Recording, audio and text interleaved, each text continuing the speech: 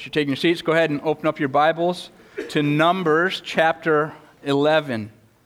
It's a joy for me to be back up here opening the Word of God for you this morning. And I just want to share with you that God continues to just amaze me with the relevance of His Word in my life and in your life. As I talk to many of you, even this week, I've talked to some folks in our church on the phone and face-to-face, and they've just shared with me some of what's going on in their lives, and I've been able to tell them, hey, I'm studying Numbers chapter 11 right now. Let me share some truth with you where God can encourage you from His Word. Even the music I've been listening to. I was listening to some hymns yesterday in the van as I was driving, and one of the hymns I was listening to is 300, I looked it up, 350 years old, and yet the words in that hymn, because they are thoroughly biblical, as I listen to them and I listen to a specific line that was sung, I just think, wow, God, that perfectly fits with the passage I've been studying this week. And I just praise God for that. I hope you do too. And the truth that we're going to look at this morning is the truth of waiting. Learning to think biblically about waiting. That's what God has for us this morning. And I just want to begin by asking just this simple question. Does anyone not feel like sometimes life doesn't go as planned? Anybody? Right? Life is sometimes hard. It sometimes takes a different course than what we expected. Right? The way things are not often the way we would have drawn them up to be if it was up to us. And so we are faced with looking forward to a better future. Looking forward to a better future. And what I want to put before us this morning is that God cares deeply how we wait. God cares deeply that we wait well, that we look forward in the way that He calls us to. We look no further than the Psalms to see much of this attitude of the men of God who have prayed before us. In Psalm 27, the psalmist says, "Let your heart take courage. Wait for the Lord." Psalm 37, "Be still before the Lord and wait patiently for Him." Psalm 130, "I wait for the Lord. My soul waits, and in His word I hope. My soul waits for the Lord more than the watchman for the morning." More than the watchman for the morning. But it's hard to wait, isn't it? Often it's hard to wait, especially in the culture that we live in the culture of now. I want what I want now. I want it my way. I want my plans to be established now. And life often doesn't go as planned, and because of this, we have choices to make. We have choices to make, and this morning we're going to look at a text of Scripture, and we're going to see some people who found themselves in some undesirable circumstances. And they made some choices before the Lord that simply were not honoring to Him. See, life wasn't going the way they thought it should go. Their plans had gotten all messed up, and they were faced with how they were going to respond before the Lord. And in this, the Lord gives us an example of what not to do. Choices not to make. How not to wait for the Lord.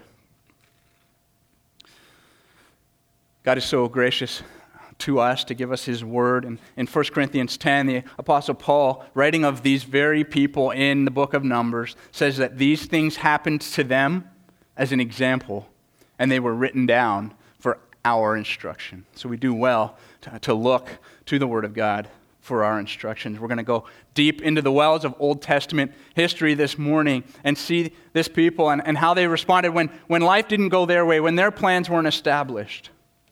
So we're going to look at Numbers chapter 11 and just a little bit of context to bring us there. God had chosen a people for Himself, the Israelites, and the Israelites had found themselves in Egypt for 400 years, started off really well, ended really badly in terms of their time in Egypt, but God sent a deliverer for them, didn't He? God sent Moses, and He said, "Go get my people, bring them out, bring them into the promised land." And so that's what He did, and God took His people out of Egypt. He brought them to Mount Sinai. He gave them His law. He instructed Moses in how to instruct the people, and things were going relatively well for them. And God said, "Build me a tabernacle, and my glory will come and dwell with you, my people, And when I go, when the cloud of my glory departs, you go. And wherever I am, that's where I want you to be. And we come in Numbers chapter 11 and verse 1 to this point where God's glory had first moved from the tabernacle, and the Israelites had picked it up, and they had gone to where the cloud of the Lord was. They went a 3-day journey. And now look with me at Numbers chapter 11 as we pick up the story here. It says, the people complained in the hearing of the Lord about their misfortunes. And when the Lord heard it, his anger was kindled. And the fire of the Lord burned among them and consumed some outlying parts of the camp. Then the people cried out to Moses, and Moses prayed to the Lord, and the fire died down. So the name of that place was called Taberah, because the fire of the Lord burned among them. The people were not happy with their circumstances, and they grumbled and complained. And what I want to show us this morning is when life isn't going as I'd planned first, we need to choose gratitude, not grumbling. I need to choose gratitude, not grumbling. The people complained about their circumstances, their misfortunes. And in verse 4 it says that the rabble that was among them had a strong craving, and the people of Israel also wept again and said, "Oh, that we had meat to eat. We remember the fish we ate in Egypt that cost nothing, the cucumbers, the melons, the leeks, the onions, and the garlic. But now our strength is dried up, and there is nothing at all but this manna to look at." See, the people of Israel here show us that their attitude was before the Lord. I didn't think it was supposed to be like this. I didn't think it was going to be this hard. I thought that we had a different plan. I thought we were going to the promised land. And here we are, still just eating this boring, old, plain manna. God, what is going on? And they had a choice to make. They were going to choose whether to be thankful for what the Lord had provided for them, or they were going to choose grumbling. And we see that they made the poor choice. Life doesn't always go as planned, does it? Grumbling is one of those sins that can be what we call maybe a respectable sin in our hearts, where we think it's okay, it's not as bad as the others, right? And we can just kind of be dissatisfied with the way that things are going, and so it's okay to just murmur a little bit, and God says, no, it's not okay. It's not okay. See, the Israelites, they should have been thankful. God provided this manna for them. Back in Exodus chapter 16 is the first time that we see this manna. The Israelites had come out of the land. They had provisions with them when they came, but now they're wandering in the desert, and they don't have the food that they once had in Egypt. And the Lord, we're going to put up on the screen here, he says to Moses, "Behold, I'm about to rain bread from heaven for you, and the people shall go out and gather a day's portion every day, that I may test them whether they will walk in my law or not." See, God, this was a gracious provision for them. They didn't have any food, and God says to Moses, okay, every morning when you wake up, there's going to be food there for you. How's that? And God said, I'm doing this, and part of this is a test for you, and now we see in Numbers chapter 11, they're just failing this test miserably. They're failing this test. They're choosing to grumble when they should have been thankful. They should have been thankful to God for saving them out of slavery in Egypt. This far too common sin, this could be us. I don't want to look at this account of Israel and be like, wow, look at them. Like, how dare they?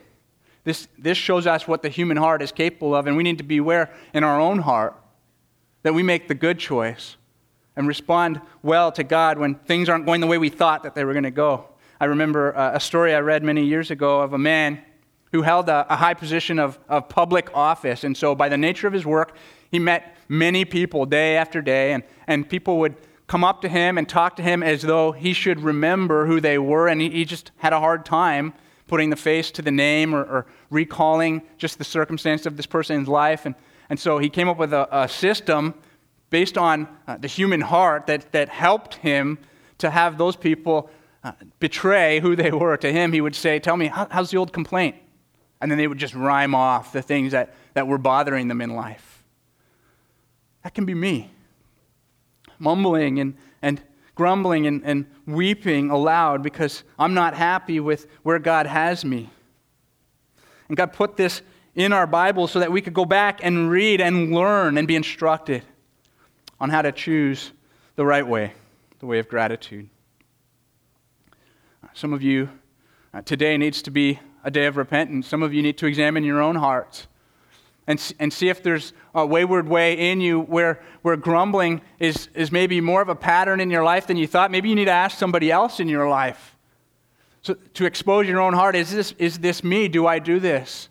And you need to get on your knees before the Lord and ask Him for His forgiveness and His help by His Spirit to choose instead thanksgiving. I mean, there's lists some of us keep of things that we're not happy about in life.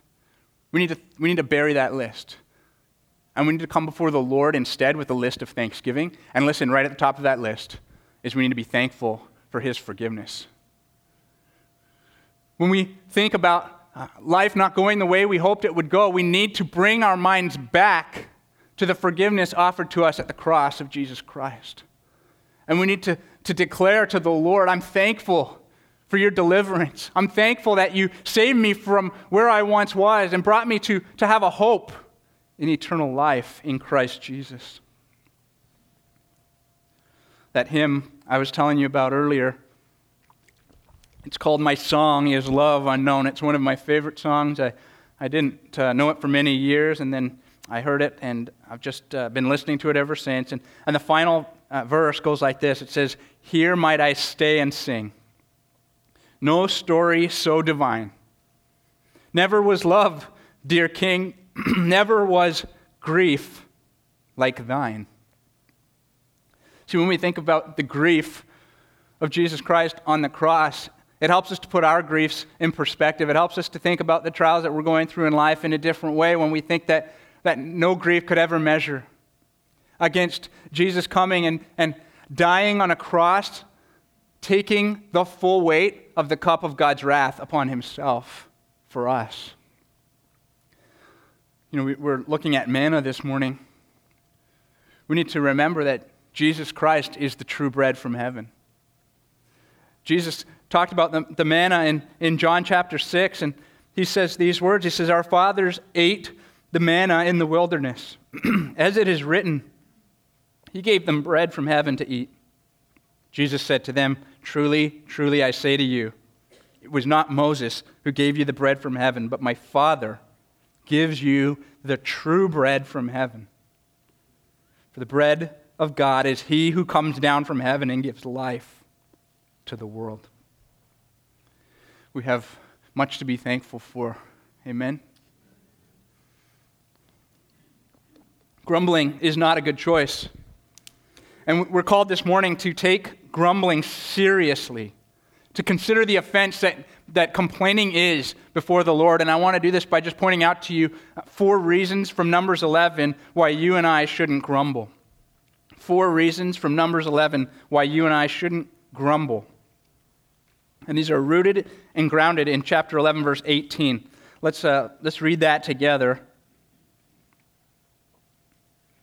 This is God's response to Israel's grumbling earlier in the chapter. He says to Moses, "And say to the people, consecrate yourselves for tomorrow, and you shall eat meat. For you have wept in the hearing of the Lord, saying, who will give us meat to eat? For it was better for us in Egypt." We see first that grumbling reaches God. Grumbling reaches God. God says it was in the hearing of the Lord that they did this. And what's interesting, as we looked at verses 1 through 6, nowhere does it say that the Israelites turned to God and decided, hey, God, listen, we're not happy here. The picture's more painted like they were just grumbling, like a murmur was over the camp. And God reminds them, and He reminds us here that nothing escapes His notice. God hears everything. And when we weep and complain, we're weeping and complaining in His ears. And whether it's aloud in our hearts or whether it's aloud with our mouths, God hears our grumbling. It reaches His ears, even when we didn't think He could hear it. Do you ever have this happen to you where you've said something that you didn't expect somebody else to hear, and you said, I didn't think they could hear me. And the attitude behind that is, I wouldn't have said it if I knew they were listening. And I think sometimes you and I might treat grumbling in the same way. Well, I didn't know God was listening. But friends, God is always listening. God hears our hearts at all times. And so no grumbling escapes his notice. We see it is in the hearing of the Lord that grumbling happens. Next, I want you to see this. Grumbling angers God.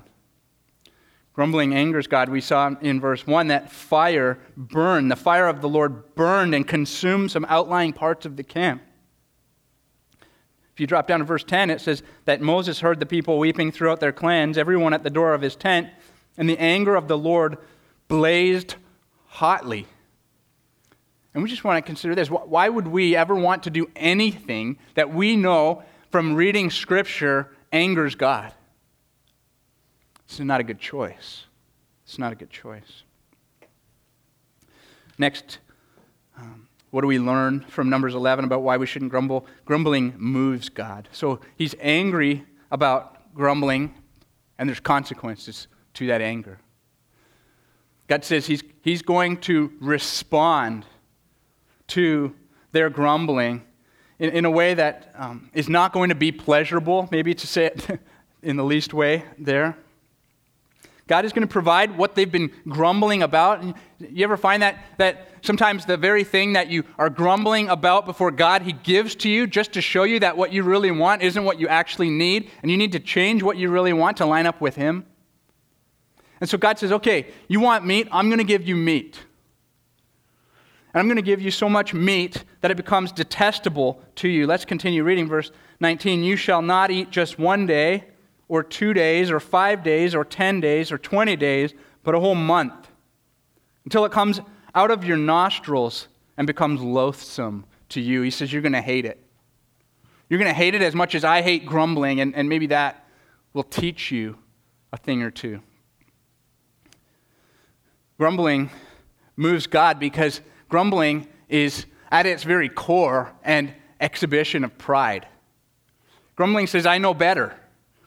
Right? Grumbling says, there's a better way here, and God, I know that your word teaches that you reign and rule providentially over all the affairs of men. You stir the waters of men's hearts. You accomplish your purposes through your means. You order every day of life here on this earth, and you know what? I don't like how you're doing it right now, so I'm going to complain about it. Like, what pride? What pride is there? And so God says, I oppose the proud. I oppose the proud, and there's consequences for your grumbling. Fourth reason we shouldn't grumble is this: grumbling questions God. Grumbling questions God. Complaining isn't merely complaining. It's saying to God, do you really care? Do you really know what you're doing? Are you really able to do something here? To do what you promised that you would do? It says, I don't actually believe that God is who he says he is, or that God will do what he says he will do. It's never okay to question God. It's never okay to be angry with God. You know, some people think, well, just have it out with God a little bit if you're not happy. And you know, brothers and sisters, there's nothing further from the truth of God's word. And he says, don't grumble before me. Rather, you need to give me thanks.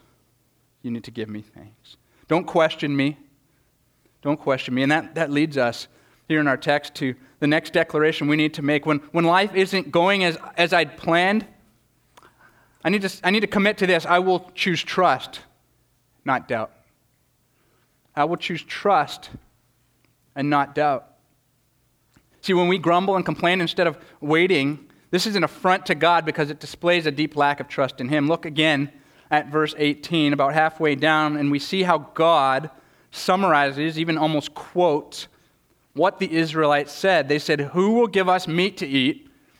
For it was better for us in Egypt. What is that? That's outrageous. Better for us in Egypt? Seriously? They're the ones who called out to God to save them from Egypt because they were so viciously oppressed They were making them work day and night, changing the rules on them as they went. And they say, well, we like the food better. And they say the food that cost us nothing. Like how irrational is this sin of grumbling that we see here in this text this morning? You know, if we're going to grumble and complain, we might as well declare, I don't believe God is really actually as kind as he says he is. God isn't good. I don't believe God is really able to do anything about my circumstances. He's not powerful. I don't believe that God knows what's best, because if God only knew what was best, he'd be doing something different. God is not wise. We need to consider that, again, the negative example that we see here as the Israelites grumble and complain before the Lord, and we need to be admonished not to behave and to respond in the same way. Who will give us meat to eat? As if anyone else cares more about his children than God the Father? Listen, friends, you need not trust his goodness. You need not trust his goodness. Whatever season of life you're in, even if the plans that you had are going a different course, you need to remain steadfast in your declaration that God is good. God is good. You need not trust his goodness. In chapter 10, I love this. I was of course, reading up to chapter 11 this week, and this just struck me in chapter 10, where it says that Moses went to his brother-in-law. Look at verse 29. Moses went to his brother-in-law, and he said to Hobab, the son of Reuel, the Midianite, Moses' father-in-law, we are setting out for the place of which the Lord says, I will give it to you. Come with us. We will do good to you, for the Lord has promised what? Good to Israel. But he said to him, I will not go. I will depart to my own land and to my kindred.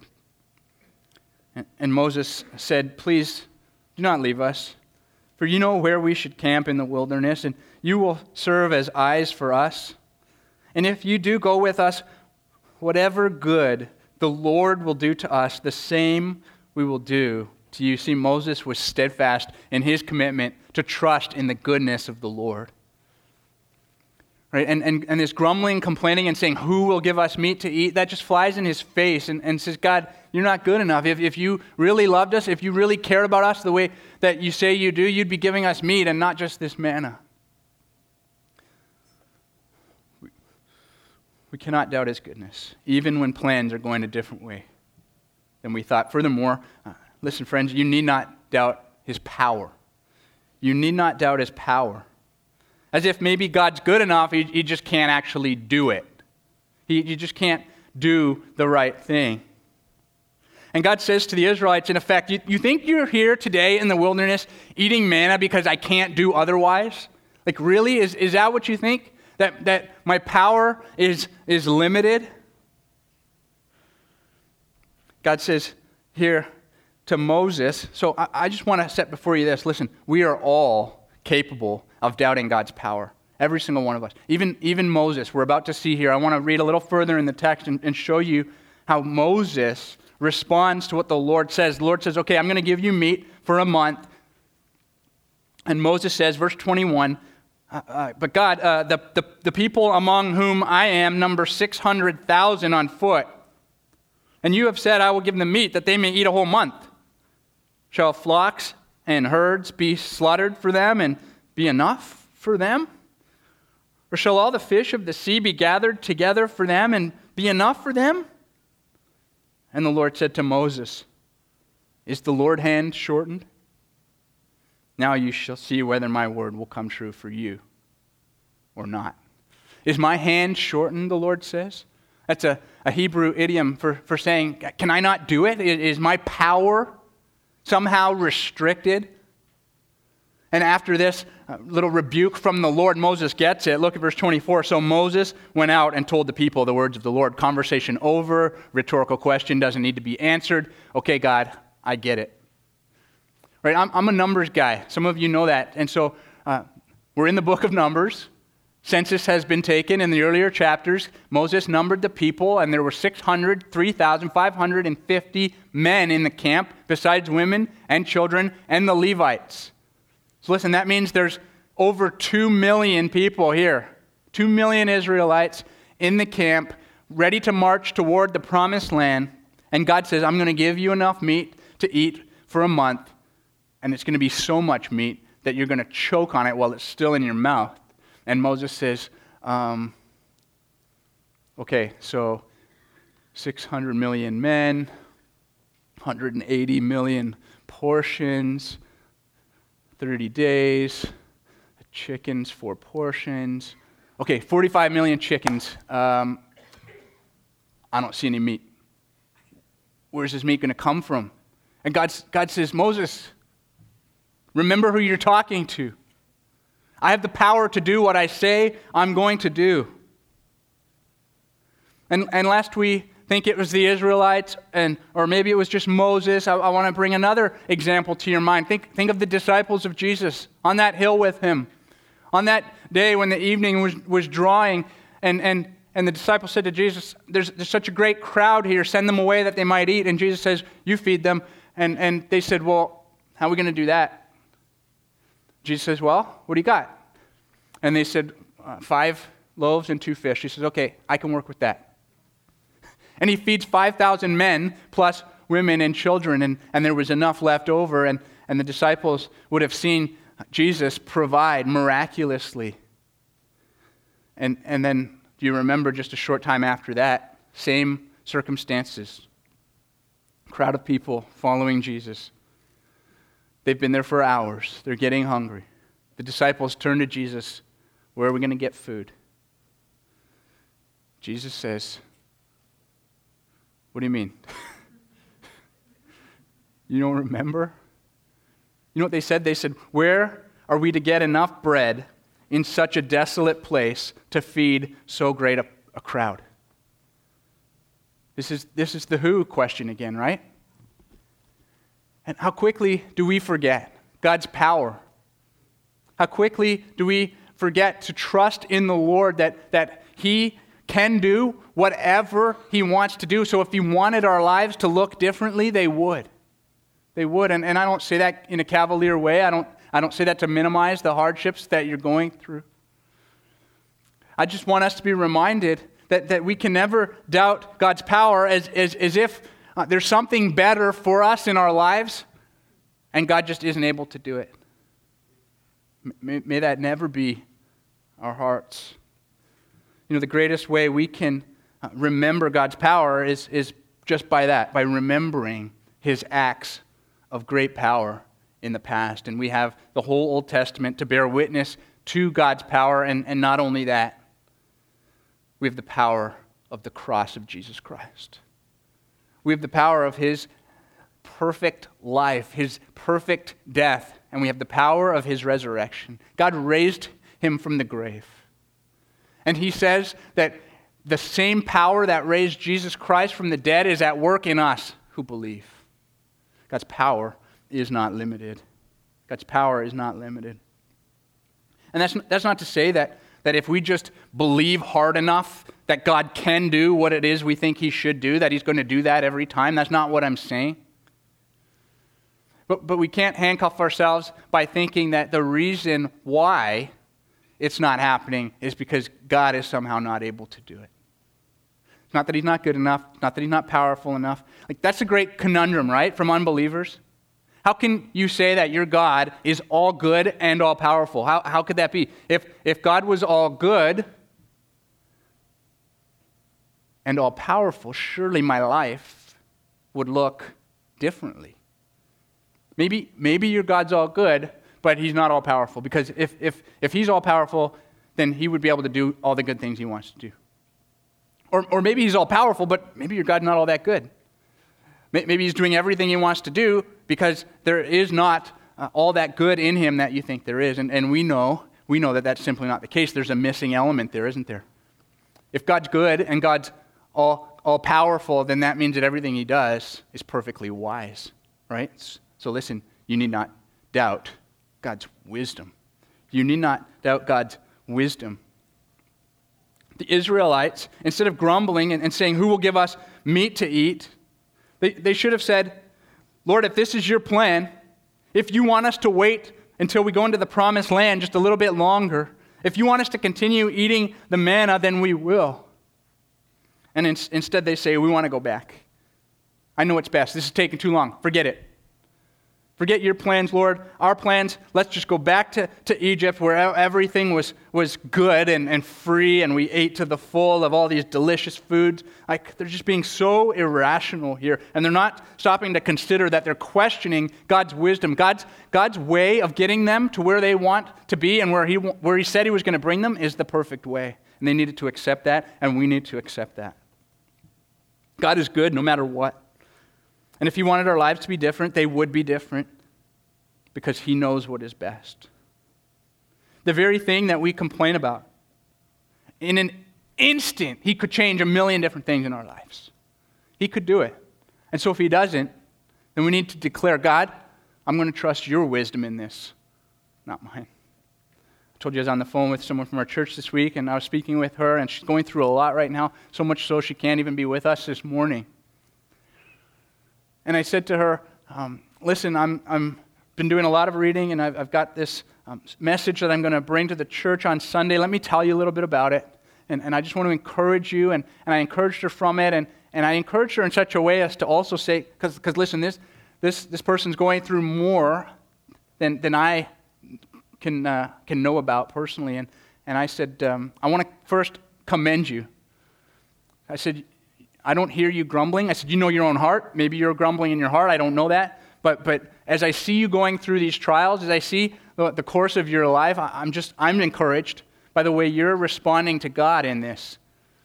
And I said, let me just encourage you to keep it up. Keep on going. Keep on trusting the Lord. Keep on giving him thanks. Look back to his salvation and look forward to the eternal hope you have in Jesus Christ. And you know what she said to me? She just said, how could I not? How could I not? He's done so much for me.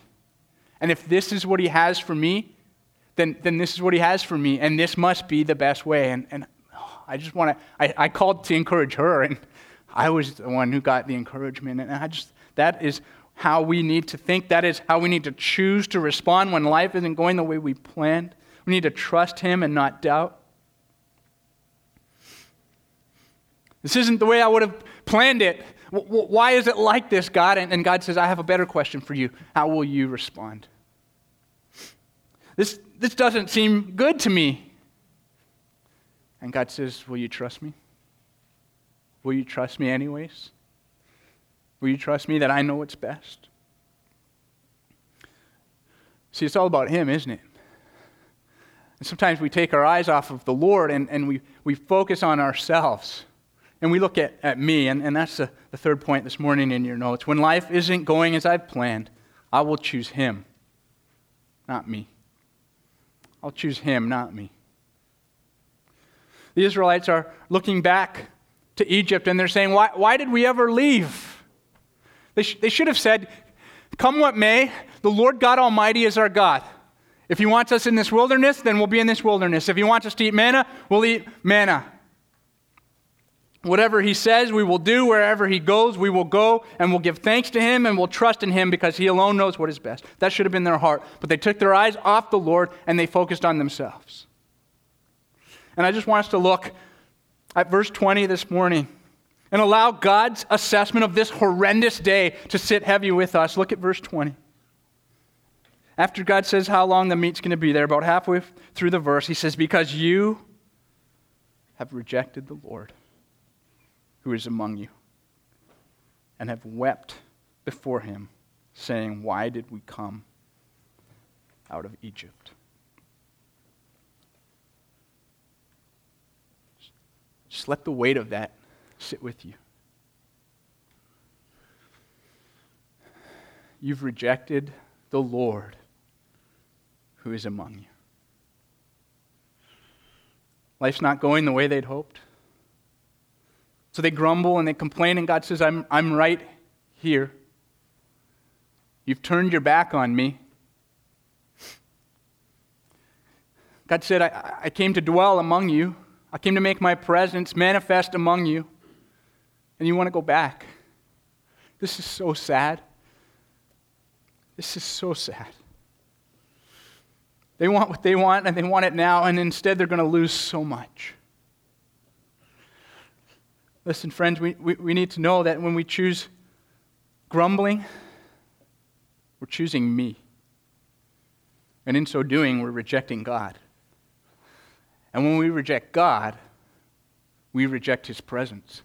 We reject His sweet fellowship. We reject the communion that He wants to have with us. We reject His perfect peace. We reject His abiding joy and His everlasting hope. We reject the assurance that He gives to us. The cost is too high.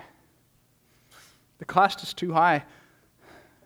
For the Christian, saying that I wish I was back in Egypt is in effect saying, I don't want the cross. I want to go back. I want to go back to the way things were before I knew Jesus Christ.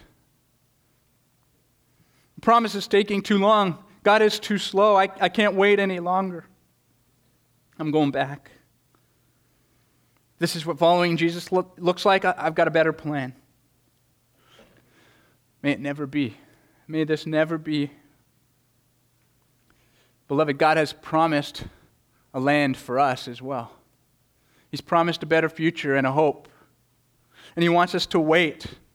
He wants us to not grow tired as the Israelites did and grumble before Him. He wants us to surrender to His plans instead of our plans. He wants us to get down on our faces and say, Lord, I will follow you wherever you go. See, God said to the Israelites, I'm bringing you somewhere. Will you follow me? And God says to you and to me, He says, I'm bringing you somewhere. Will you follow me? Will you follow me? Even if it's not the route that you would have planned. Often life doesn't go the way that we would plan. But we have a choice. We have a choice. Will we follow with gratitude and trust because we want Him? Or will we take our eyes off the Lord and focus on me? I love God's assessment of Abraham's life. Turn with me to Romans chapter 4.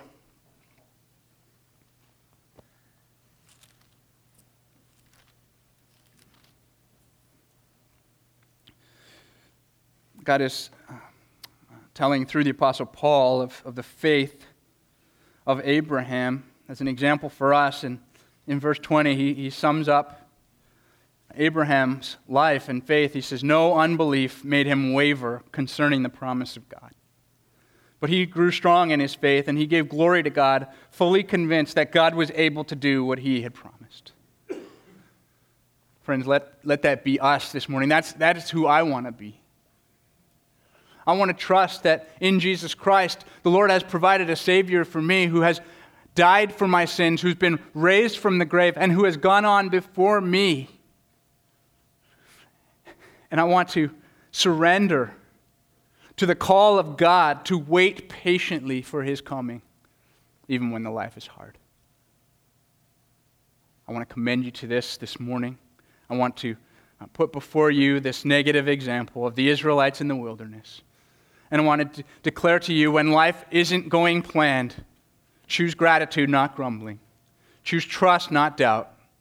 And choose Him, not you. Let's pray. Father God in heaven, Lord, we are encouraged and at the same time admonished by your word this morning. So often we confess that our hearts can be prone to wander from you. God, help us to fix our eyes on everything that you say you are. Help us to follow you, Lord, no matter what the road looks like. And when we're on the road, Lord, would you help us to fix our eyes on the truth of your word, to be steadfast in our commitment to choose you, Lord, not our own desires. God, may we be a surrendered people. I pray for those in this room this morning, God, those who are in the midst of a path that they would not have chosen, God, would you give them strength to follow you? Would you give them help to not grumble and complain, but to give you thanks, Lord, for all you've done for them? God, for those who have a trial yet to come, whose path ahead is going to go off course from the way that maybe they've thought it was going to go, Lord, would you take the truth of your word this morning, plant it deep in them, that they would be ready to respond in a manner that is pleasing in your sight. We pray this in Jesus' name. Amen.